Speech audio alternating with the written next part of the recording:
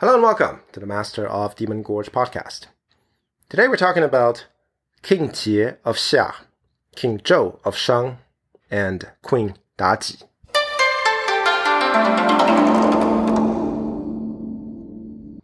Oh, but you're wrong, the villain replies. One might, if only I had with me that celebrated Emperor Qie, one of the greatest scoundrels ever to have sat on the Chinese throne. Qie, the Emperor of China, had a wife as cruel and debauched as he. Bloodshed was as naught to them, and for their exclusive pleasure they spilled rivers of it every day. Within their palace they had a secret chamber where victims were put to death before their eyes and while they enjoyed themselves. Theo, one of this prince's successors, had, like him, a very bloodthirsty wife. They invented a brass column, and this great cylinder they would heat red hot. Unlucky persons were bound to it while the royal couple looked on. The princess, writes the historian from whom we have borrowed these touches, was infinitely entertained by these melancholy victims' contortions and screams.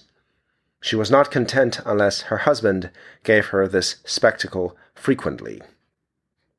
With Qie would really be able to perform wonders. Both he and his wife, they say, immolated victims daily and would have them live 24 hours in death's cruelest agonies, and in such a state of suffering that they were constantly on the verge of expiring, but never quite able to die. For these monsters administered that kind of aid which made them flutter between relief and torture, and only brought them back to life for 1 minute in order to kill them the next. So that was a passage from the novel Justine by the French Enlightenment author, the Marquis de Sade. He, of course, gave us the word sadism, and his so-called fiction spent a lot of time arguing the philosophical point that it was human nature to inflict pain on each other, to enjoy doing so even.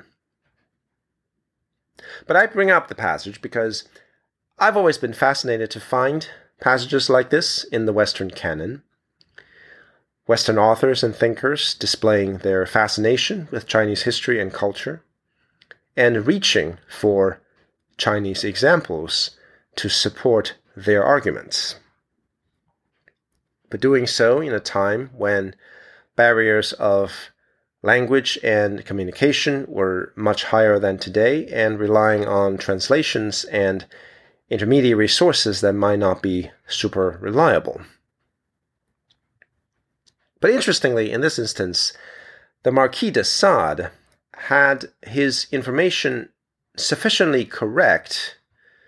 Well, okay, we'll see later if it's correct, but it comports with traditional accounts so that it's instantly apparent to someone like me what he's talking about. Even though the names are all weird through the 18th century transliterations into French. So Emperor Qie was clearly King Jie, the last king of the Xia dynasty. Theo, or Theo in French, I suppose it would have been pronounced, was clearly King Zhou, the last king of the Shang dynasty. Note that the Marquis de Sade wrote emperor, but I'm saying king, because we're talking about the ancient Xia and Shang dynasties here, which predated the use of the title Huangdi or emperor. And the unnamed wife of Theo or King Zhou was clearly Daji, while the unnamed historian telling us these tales was presumably Sima Qian, the grand historian from the Han dynasty. Okay, who were these people? As I said, King Jie was the last king of the Xia dynasty. So we believe. The Xia dynasty was, according to traditional sources, the first hereditary dynasty in Chinese history, lasting from about 2070 BC to about 1600 BC, bridging the Neolithic Age and the Bronze Age. However, the traditional sources that tell us about the Xia dynasty all date from much, much later than the alleged time of the Xia dynasty itself. Indeed, the oldest extant form of Chinese writing ever found, the language on the oracle bones, dates from later than this. Archaeological finds that might correspond with the Xia dynasty have also yet to be conclusively shown to be precisely that. So the jury is still out on whether the Xia dynasty truly ever existed. But, nevertheless, according to tradition, its 17th and last king was a man named Jie. He was supposed to have been remarkably strong, so much so that he could fight wild beasts with his bare hands. His favorite wife was a woman named Mo Xi. The historical records from the Han Dynasty, so like 1500 years after the fact, tells us that she was very beautiful, but liked to dress like a man, carried a sword, and came to court to participate in politics. Meanwhile, her husband, King Jie, became a great tyrant and invented the method of torture that the Marquis de Sade mentioned, erecting a hollow bronze column, tying victims to it, then lighting a fire within the column to heat it up so as to burn the victims to death. His tyranny led to a revolt, and King Tang replaced him circa 1600 BC, establishing the Shang dynasty. And, incidentally, his son supposedly escaped at this time and became the forefather of the Xiongnu people. And then we're told the pattern largely repeated itself. Fast forward 5.5 centuries, and King Dixing, later called King Zhou, sat on the Shang throne. He was supposed to have been remarkably strong, enough to fight 100 men at once, and capable of fighting wild beasts with his bare hands. He was also supposedly remarkably clever. And he also had a beautiful wife, Daji, who participated in politics. Subsequent sources from the Zhou and Han dynasties, including the historical records, say that King Zhou did whatever Daji said. If Daji favored a man, he was ennobled. If she detested a man, he was killed. And again repeating the pattern, King Zhou became a tyrant, somehow reinventing the bronze column technique for torturing people to death. Sources report gratuitous acts of cruelty. For example, on one occasion, because the king was curious about the process of human gestation, he brought in a pregnant woman and cut open her belly just to see. When his uncle tried to tell him to knock it off, he had the uncle killed. He supposedly held feasts so wasteful and extravagant that they involved entire swimming pools filled with liquor and pieces of meat hanging from so many spikes in the ground that they resembled a forest. And he and Daji and their fellow pleasure seekers partied naked amidst the meat forest and the pools of wine. So, again, the tyrannical excesses triggered a revolt. While the main body of the Shang army was campaigning in the southeast, the domains to the west allied under the leadership of the domain and people known as the Zhou. Note that this was the Zhou, while the king they were trying to replace was called Zhou. The tonal difference between the two names is clear in Mandarin, but may be hard to hear if you don't speak the language. So, sorry about the confusion. Anyway, the allied tribes marched against the Shang regime and decisively defeated it in 1046 BC in the Battle of Muye, which, incidentally, was the first demonstrably provable battle in Chinese history.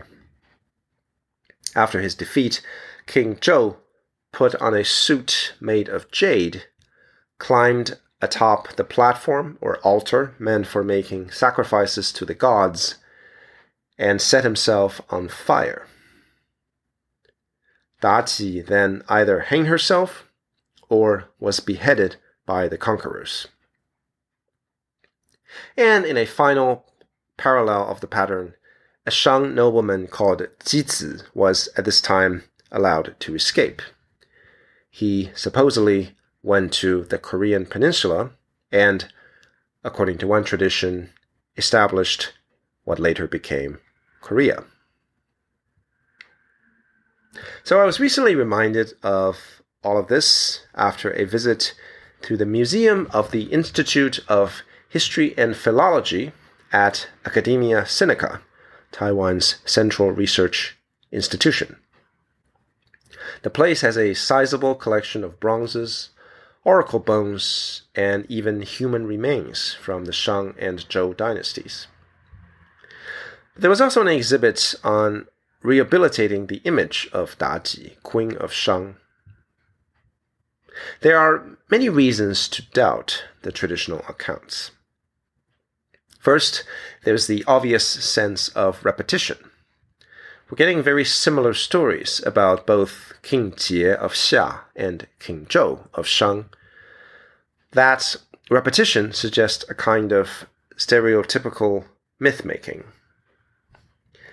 Also, as many historians have observed, the later the source, the more gruesome and lurid the details about King Zhou's abuses became. Obviously, the later the source, the less reason we have to trust it, and the more chance there was for exaggeration. By the time of the Ming Dynasty novel Feng Shen Bang, which was based on the Zhou conquest of the Shang, the exaggeration became so blatant that half the plot points in the book were actually supernatural. And the story was as much about the emergence of various Taoist deities as the dynastic struggle. Another important point is that men and women were much more equal in ancient Chinese society prior to the Zhou dynasty than later. The charges leveled against both King Jie of Xia and King Zhou of Shang included this idea that each allowed the women in their lives a lot of power. King Jie's consort, Mo Xi, walked around in men's clothes and carried a sword. We know for a fact that during the Shang dynasty, women often held senior positions in government, not merely as the wives of kings and princes, but as officers in their own right. Shang women even commanded armies as generals. Daji might have been such a female general, a warrior queen who fought against the enemies of her kingdom. In that case, although the traditional image of her was that of a temptress, a more accurate picture might be more like Viola Davis in The Woman King, about the female warriors of the 19th century African kingdom Dahomey. When we're told that King Zhou did whatever she said, that might have been just a matter of a king deferring to his most trusted military officer. When we're told that after the Shang's defeat, Daji either hanged herself or was beheaded by the conquerors, that might have been not so much the death of a consort, so much as a soldier accepting her fate. And all of these allegations against the Shang and the Xia were only allegations suggesting that there was something wrong with having women run things, because in the Zhou dynasty and later, men and women became much more unequal in Chinese society. Starting in the Zhou dynasty, the notion that women might interfere in affairs of state came to be seen as highly improper. So much so that a king who allowed it to happen apparently deserved to be replaced. Also, as many female listeners no doubt don't need to be told, powerful women tend to be blamed for things. So there's always been this sense that Daji somehow corrupted her king, that he might have been fine if it weren't for her pernicious influence. It's interesting to look at the charges actually laid against King Zhou in ancient times. Nothing specifically about any atrocities. Listening to women, that was allegation number 1. Okay. Second was that he declined to hire relatives as officials. Kind of a weird charge. So his fault was that he wasn't nepotistic enough? Modern scholars think the idea was that the king was diminishing the power of some aristocratic families, and they were upset about this. Instead, the next charge said he hired fugitives as officials. Again, kind of strange from our modern perspective. The thing to understand here is that during these early feudal times, China was really a federation of many tribal domains. One might upset the powers that be in one domain and run to another, becoming a fugitive in the process. And the Shang regime didn't seem to care about this too much and allowed such fugitives from one domain to become officials in another. Maybe not a great idea, but hardly horribly tyrannical. Then there was the allegation that King Zhou of Shang was insufficiently serious in observing the rites and in worshipping the gods. So, this was a time when human sacrifices were still common. The museum at Academia Sinica, in fact, has a large number of the skulls of victims of Shang-era human sacrifice on display. Archaeologists have found that tombs dating to the last years of the Shang dynasty showed a diminution in the number of human sacrifices being conducted. When they accused King Zhou of not taking the rites seriously enough, then what they were really saying was that he had reduced the amount of human sacrifice going on. Today we would look at this as highly progressive, the opposite of tyrannical. So how did King Zhou get such a terrible reputation? How have the poor guy and his warrior queen been so unfairly maligned for 3,000 years? Part of it was, of course, Zhou dynasty propaganda. History is written by the winners, so the saying goes. For the same reason, the Shang dynasty, when it came in around 1600 BC, presumably maligned King Jie of the departing Xia dynasty. But it wasn't solely state propaganda, because the view of King Zhou as a tyrant and Daji as a sadistic temptress didn't immediately solidify in the wake of conquest in 1046 BC. Rather, it developed over the centuries, until even after the Zhou dynasty itself had fallen. So a lot of this rather had to do with a tendency in Chinese historiography to turn personalities from early history into stereotypes of good and evil.